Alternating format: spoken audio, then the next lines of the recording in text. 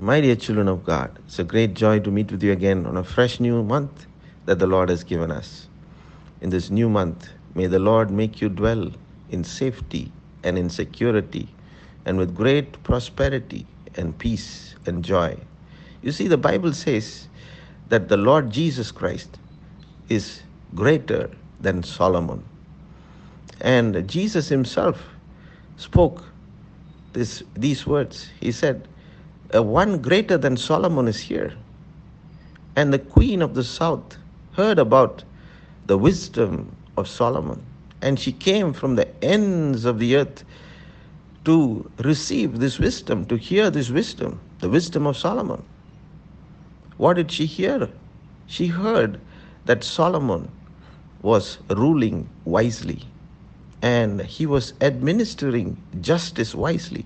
And because of that, there was peace in his kingdom. His people, Judah and Israel, were dwelling in safety and security, and they had great prosperity. When she heard about this, she wanted this for herself, and therefore she came from the ends of the earth. I tell you, my brothers and sisters, the Lord Jesus Christ, He is the wisdom of God, and He is greater than Solomon, and He is the one who is living in us and dwelling in us. Now, how did Solomon get his wisdom? And how did Solomon's people, Judah and Israel, were prospering at that time and were secure and safe? You see, Solomon sacrificed 1,000 burnt offerings to the Lord in a place called Gibeon. And when he was asleep in the night, the Lord appears to him in a dream and tells him, "Ask me, what do you want?" Solomon says, "Lord, you have made me a judge over this great people, and I need wisdom. I need a hearing or a discerning heart so that I may discern between good and evil, and I may administer justice or righteousness." The Lord was very pleased with this reply. And he says, "I not only give you wisdom, but I give you wealth and riches as well." Then Solomon wakes up from his dream and goes back, and he goes in front of the Ark of the Covenant, the Bible says. You see, the Ark of the Covenant represents the Lord Jesus Christ himself. And Solomon received his wisdom through the Ark of the Covenant, grace and truth, or grace and faithfulness. He understood the justice of God and began to reign in Jerusalem with that justice.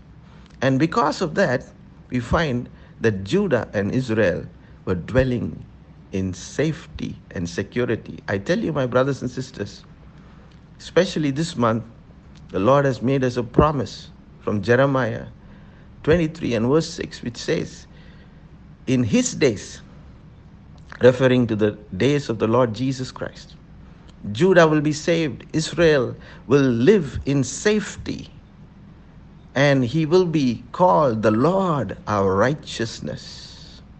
You see, the Lord Jesus Christ is dwelling in each one of us who have received him as our Lord and Savior. One greater than Solomon is living in us. Even as we learn to follow him, his wisdom, his righteousness, and understand his righteousness, and follow his righteousness, we are going to see peace and security and prosperity in our lives. Shall we pray? Our loving Heavenly Father, thank you for one greater than Solomon is in us.